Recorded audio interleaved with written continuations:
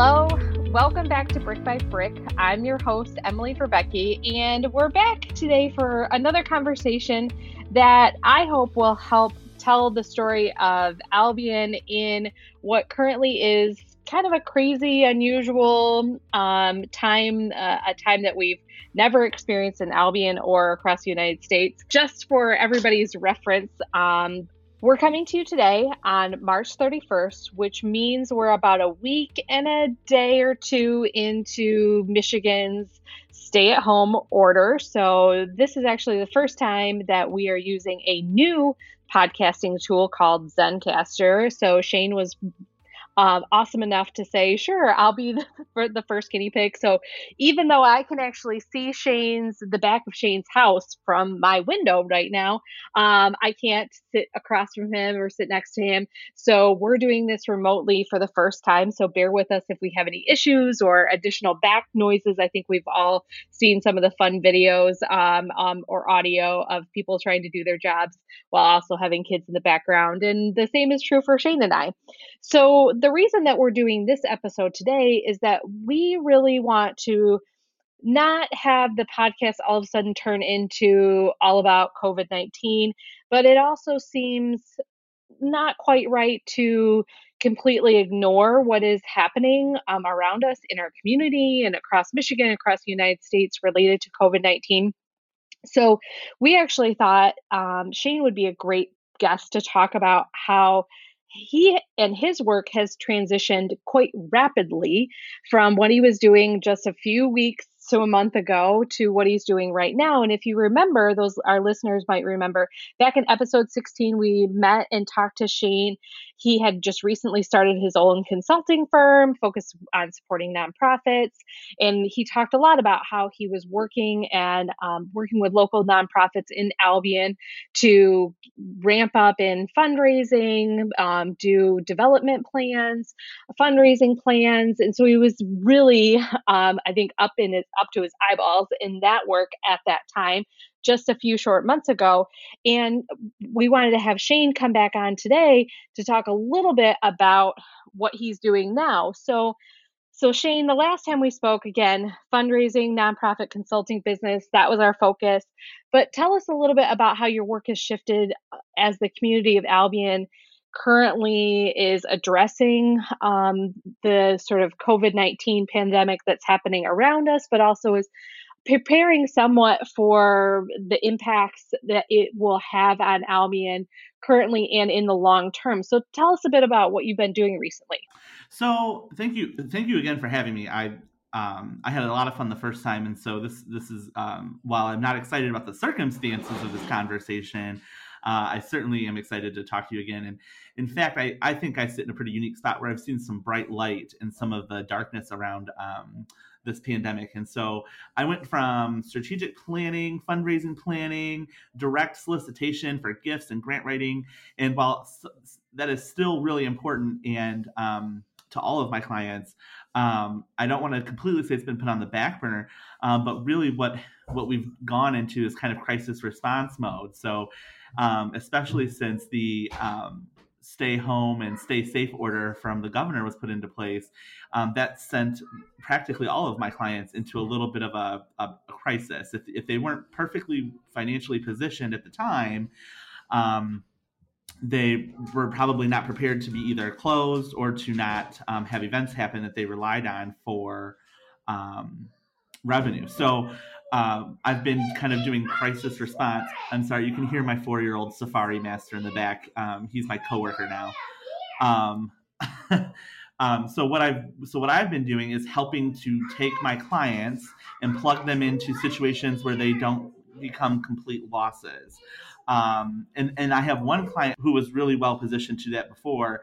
And I can say this, the YMCA of Battle Creek basically came to Albion and said, we're going to set up emergency childcare for frontline workers. And they've turned a pretty, dark spot into a pretty bright spot for people who need childcare, who still have to report to work, especially our frontline factory workers and our frontline healthcare and public safety people.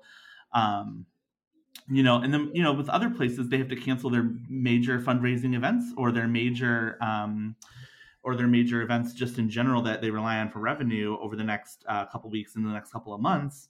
And so what we're doing is kind of shifting their priorities with the people who fund them and figuring out how to turn this into an opportunity for them to be responsive and to have a better opportunity when this is all done. So I went from very fun, exciting fundraising, economic vitality was great, into holy moly, we're all going to take a little bit of a hurt here with the slowdown. We all would rather be alive and healthy, but we also know that the economic impact is going to be huge, and especially for nonprofits. Certainly. And so I know part of some of your work is obviously direct consulting with clients, but you also serve on a fair amount of area boards within the communities. So in your role, and I'm sure it's very hard for you to sort of take off that consulting hat every time you go to a board meeting or you're conversing with fellow board members. But what are some of the other things that area organizations that you know of, whether you're on their board or not, are offering and are sort of putting into place really quick response programming that you've been a part of the conversations to bring those things to fruition? Yeah, so I want to talk just briefly about a few. So the first is the Food Hub. They're working really, really hard with the city and with the EDC to make sure that no one goes without food in Albion. Laura Overholt, Amy DePrez, the Mayor Atchison, have been kind of coordinating food for seniors and for families in need. I also want to highlight the Albion Homer United Way. I'm the board president there. Marcia Starkey, our executive director, is leading a pandemic response team, and they're meeting weekly to make sure people are fed and have access to vital services. And we've also opened a relief fund. The Albion Homer United Way Relief Fund is being put together to make sure that we respond to the needs that come up that are going to cost money that we know people are going to need soon. So in addition to food, we're talking about basic necessities, making sure people have hygiene products that need them, helping displaced workers, making sure we're addressing any homeless situations that have arisen as the pandemic bears out. We know that we're like a few days behind Battle Creek as far as seeing surging needs. So if Battle Creek, we know, has an uptick in homeless, we know that in a few days we'll probably see a couple, not at the level of Battle Creek, but we know that we'll see a couple of those present themselves in Albion. And so we're just trying to keep on top of that for Albion and Homer. I'm working with, I'm the vice president of the board for Kids and Stuff, and Kids and Stuff is let the YMCA use their facility as the emergency relief camps for kids, pre-K to 5, especially for health workers. That the word I don't think has gotten out enough about that. The attendance is a little low right now, but we want to make sure we get the word out about that so that people know that those services and opportunities are available. So, and I do want to highlight, I can't thank everyone enough, but I also want to highlight that the city received a award of $5,000 from the Senior Millage, Helen Guzzo, and the Senior Millage Allocations Committee to make sure that seniors could, who needed it, had access to food boxes delivered to them. So there are some really, really bright things happening in our community, even when it seems like the world is kind of falling apart. So it sounds like you've been kind of working with organizations in two different ways. One, some direct response, like the helping with food and food for seniors and foods for anybody who really needs it, working with organizations that have been providing that and providing childcare. But you also have been working specifically with United Way in finding ways that the whole community can help feel like they are supporting their community. I'm sure that many of our churches, they're doing, and they're a part of the senior food support system that's happening in Albion. All the churches are really involved. But right now, nobody is really going to their church services, and nobody's really passing the hat to give donations. And so this is also sort of a place, especially through the United Way, that if people want to give money that they know is immediately being put into action in their community, sounds like the United Way is the number one place for them to do that. Am I understanding that correct? Absolutely. I cannot stress enough that if you want to have immediate impact in response to this, this kind of crisis that's been sprung on us by the pandemic, giving to the United Way, having it matched by the community foundation, so your money is going even further. And we don't have to wait. We're not 100% of those dollars go back to the community. So I can't stress enough, there's no administrative fee. It doesn't sit in the bank account long. It's there and it gets sent out as needs arise. And we have quick turnaround times on that. There's been a small group of people elected by the United Way board, from the United Way board, that are quick to the punch. So when things come up, they meet, they decide if the United Way can fund that through this fund. We're also being very prudent and smart. We want to make sure we're spending people's money wisely, and on things that make sense during the pandemic, while also meeting the most need. So I think people should feel very, very, very confident if they give to the Albion Homer United Way, that their money is going to go really, really far, and two, it's going to be spent very, very responsibly. And then the other thing I want to point out is that this allows other organizations in the communities, and this is why even Tim Krause, executive director of the Community Foundation, is so supportive of United Way taking this on. He knows that the United Way can respond to the need and the basic needs of people. The Community Foundation isn't really set up to do that, right? And so that allows the Community Foundation to take the lead on helping us figure out what happens after this is all said and done. How do we support our local nonprofits who really took a hit and a loss during all of this after it's done, or as it comes up a little later in their funding cycle? So I can't thank the Community Foundation enough for supporting that fund and making sure that all of the donors' money goes even farther during this pandemic. Yeah, so I think sometimes it's hard to many of us, I think, when we ask how each other are doing, we're saying we're doing good, we're taking it day by day. And probably at the same time, these organizations, they're also taking it day by day, but there's also opportunity in trying to think towards the future, what things are going to look like when things begin to come back to potentially a new normal. So when you're working with some of your clients right now, what does that look like to help these organizations, these nonprofits, to prepare for getting back online, getting back to a new normal? What does some of that look like right now for you, Shane? Oh, this is probably one of the brightest spots in all of this. So, we're using a different platform today to have this conversation, right? We had a really great conversation a couple of months ago where we got to be in person and you had all this cool microphone equipment. But now we're having a really nice conversation, following all the social distancing rules, using technology. And one thing that every single one of my clients is experiencing right now is a surge in their use of technology. And we're taking people who were the ones behind the desk saying, I'm not good at technology, and they've been forced to use it. And so now, we're going to have all those, Zoom meeting blunders, and I can't get my sound to work or my camera doesn't work this way. But everybody is being put on this technology track, which is really exciting, because when we think about what our organizations and our nonprofits can do for people, let's take the YMCA, for example.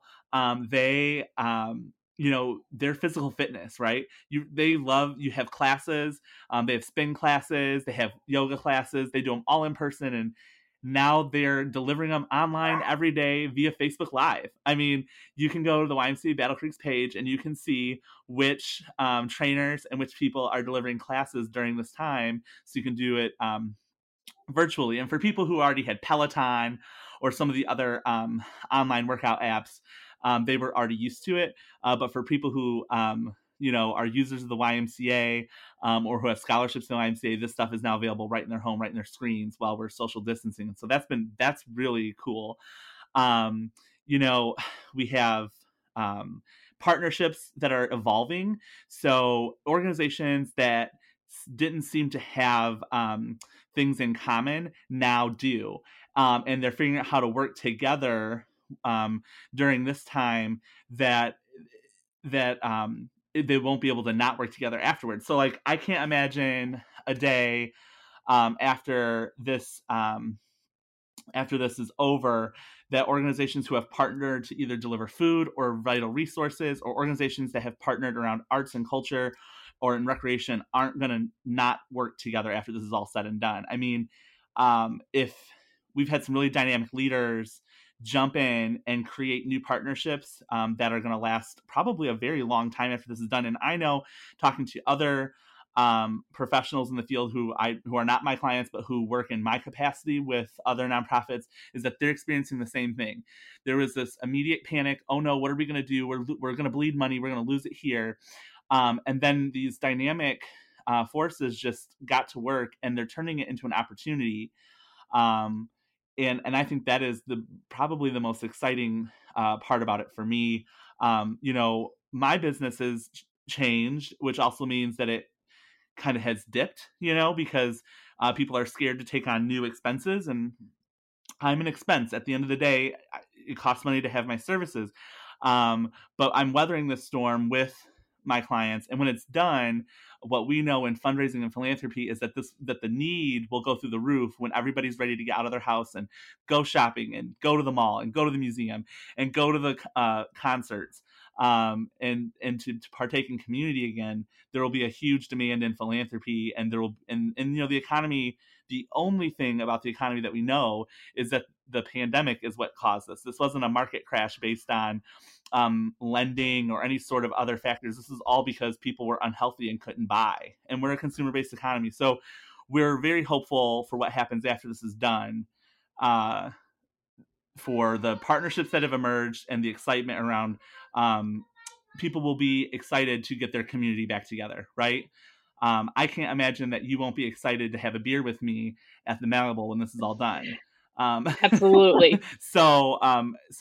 If you're craving a beer at the Malibu, then that must mean there's a lot of other people out there too. So I think this is really, really exciting after we get through it. So would you say that you, and maybe some of your organizations, you really felt like maybe that organization prior to this was struggling with some creativity, thinking outside of the box, changing with sort of potentially times, advancing themselves, getting out of sort of their regular, this is the way that we've done it, kind of mentality a bit? And has that changed? Do you feel like this has actually forced some organizations to get more creative, think outside the box a bit more, and it almost gave them a reason to do that?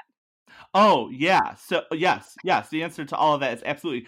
I have one arts and culture organization. I won't name them because I'm not. I haven't had permission to talk about them. But I have an arts and culture organization. They do a couple of concerts a year. Their whole business model is on delivering an experience to an audience in a huge concert hall. Okay.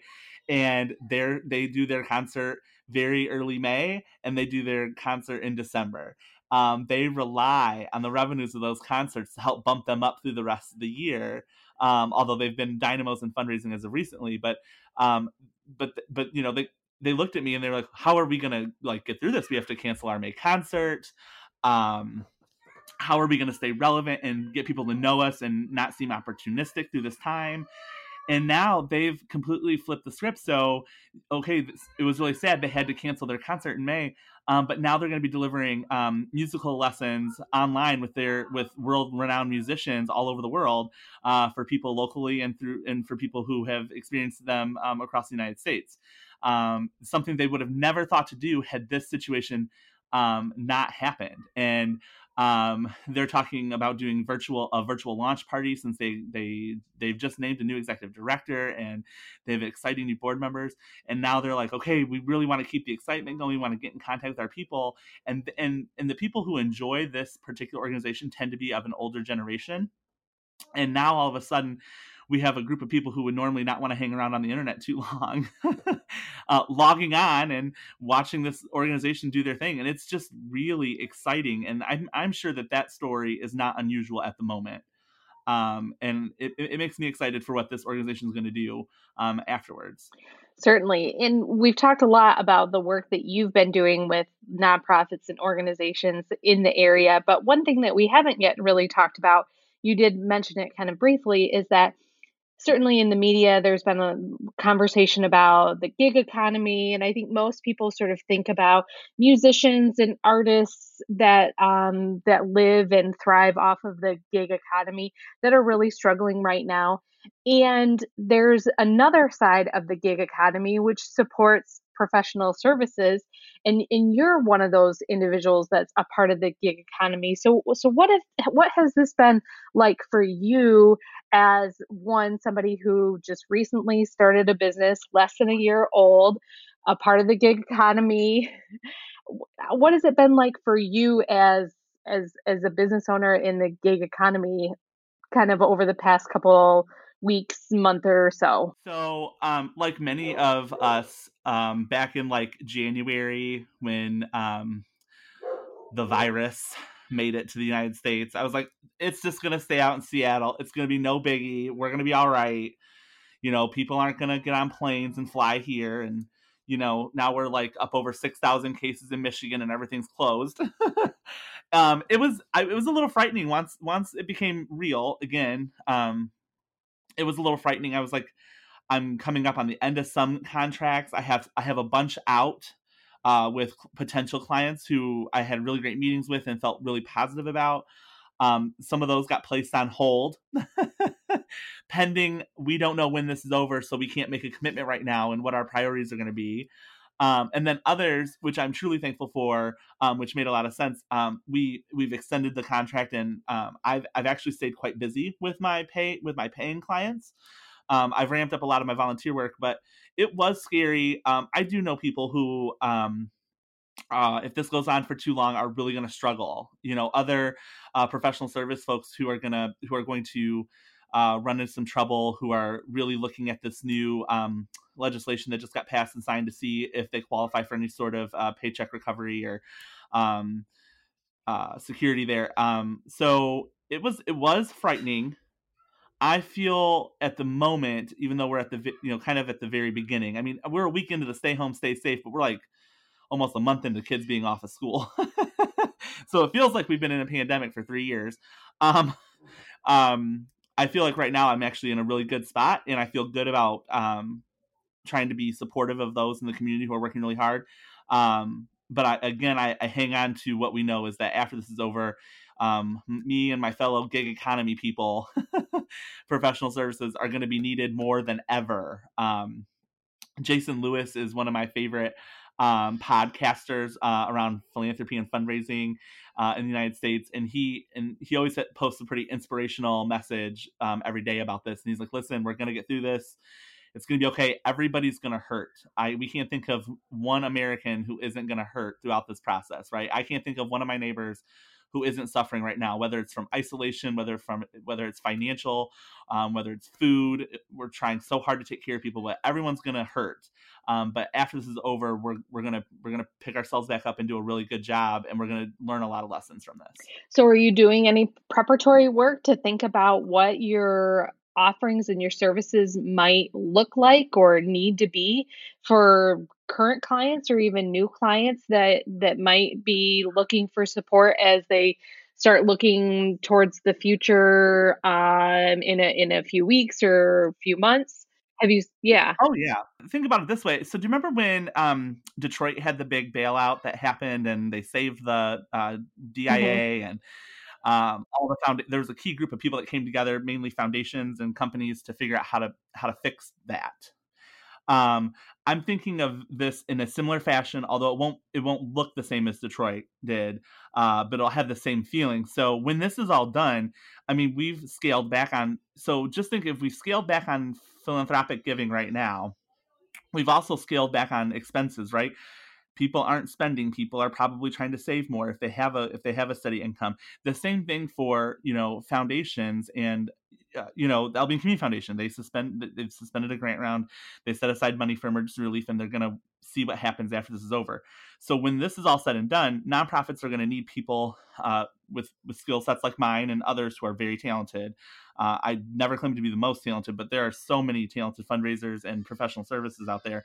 They're going to need us to come in and help them tap into the resources that are going to be available to them when this is over. So I can imagine that large foundations, the government, different agencies, there are going to be big opportunities for nonprofits to take advantage of. And they're going to need people who know how to navigate those waters, who know how to make those relationships, to come online rather quickly and help them. It would be good for bigger nonprofits who are able to handle it to employ folks in these professional services before. That way they're ready to hit the ground running and have a good understanding of your organization. But the surge will be after people are allowed to come out of their house again, and we're allowed to have coffee together, in creating those relationships and moving people forward. I mean, any good executive director now is thinking, okay, here's how I'm responding to this and how I'm going to make it through, and then they're starting the groundwork for what happens after. So, when you think about our community of Albion, what do you hope that we will learn from this experience that we can take forward in an effort to continue to build a stronger, more resilient Albion? Because I think there's so much we're learning, but I'm trying to think of the one biggest thing. And currently, today at 4:40 p.m. in the afternoon on March 31st, after a full day of Zoom meetings and go-to meetings and email conversations, I think one of the things that Albion will hopefully take away from this is that collaboration is key to the success of our community. No one can do anything in a silo.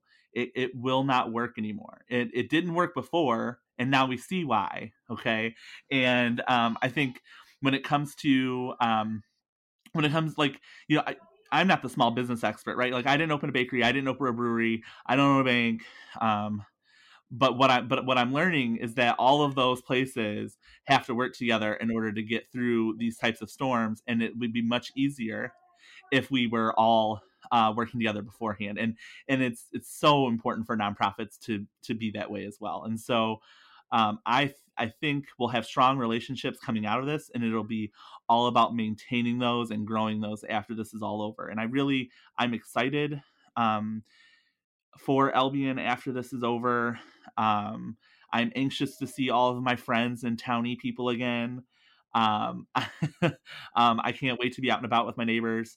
And I think we're all going to be a lot stronger after this. It's too bad that this had to happen. Some of this is inevitable. We couldn't avoid it. But I think we're off to a good start when this is all done, getting back together. Awesome. So you mentioned a couple things that you're looking forward to, beer and sitting in the Malibu with people around you. That's certainly one thing that you're looking forward to. Just being able to be up close with people. I'm sure hug people is probably on your list of things that you're looking forward to. What else are you really looking forward to after this stay-at-home order is lifted, social distancing guidelines have been lifted? What are you looking forward to? I'm looking forward to taking my kids down to Victory Park and letting them play in the mud and jump all over that playground equipment. I am just so excited for that. We took a drive the other night because getting a little claustrophobic over here, and I made the mistake of driving down to the park, and I had to tell my kids no, because it's not safe to play on the equipment right now, because you don't know who's been on it, and you just can't do it. And thankfully it's all cordoned off. So I'm looking forward to Victory Park. I am looking forward to the Malibu and all my townie friends who we will have a beer at 5:00 on a Friday. I'm looking forward to going out to dinner with friends. I'm looking forward to hugging my mom. It's just all this weird stuff that we all took for granted, right? And I think that this time apart is going to make us feel something special when we're all back together again. And again, that might be the extrovert talking, but that's who I am and that's what I enjoy. So I'm really, and again, I won't hug anyone without permission. Okay, like that's not a thing. But I'll pretty much take a hug from anybody after this is all over. That's awesome. So everybody heard it. If anybody is in need of getting some hugs, all the hugs that they missed after the social distancing and all that's lifted, Shane is game for hugs, as long as everybody agrees that it's okay. So, well, Shane, thank you so much for your time today. Certainly, I hope our listeners can take some value, understanding information from this podcast episode that we're going to kind of turn around pretty quickly so that the information gets out in an efficient, timely fashion. And so I hope that people walk away understanding the things that you've been involved with and the organizations that are active in Albion working on supporting the immediate needs of the whole community that they have, but also the work that you're doing to help prepare for the next phase in our new normal. So I really appreciate your time and sharing all of the work, and thank you for all the work, not even just sharing what you've been doing, but thank you for all your work. Thank you so much. My pleasure. Thank you for having me. Thank you for highlighting some of the good things happening in Albion at a really crazy time. Absolutely. Well, just like always, if you have feedback or suggestions about who we should interview, please get in touch with us using the website downtownalbion.com. And we hope that you'll continue to join us to listen to upcoming episodes of Brick by Brick to make sure that you are able to get a new episode as soon as possible. As soon as it comes out, you should make sure that you're subscribed to Brick by Brick, either on iTunes or SoundCloud.com. You could also find and listen to each episode on our website, downtownalbion.com/Brick by Brick. But until next time, we hope to see you around town at a safe distance, 6 feet apart.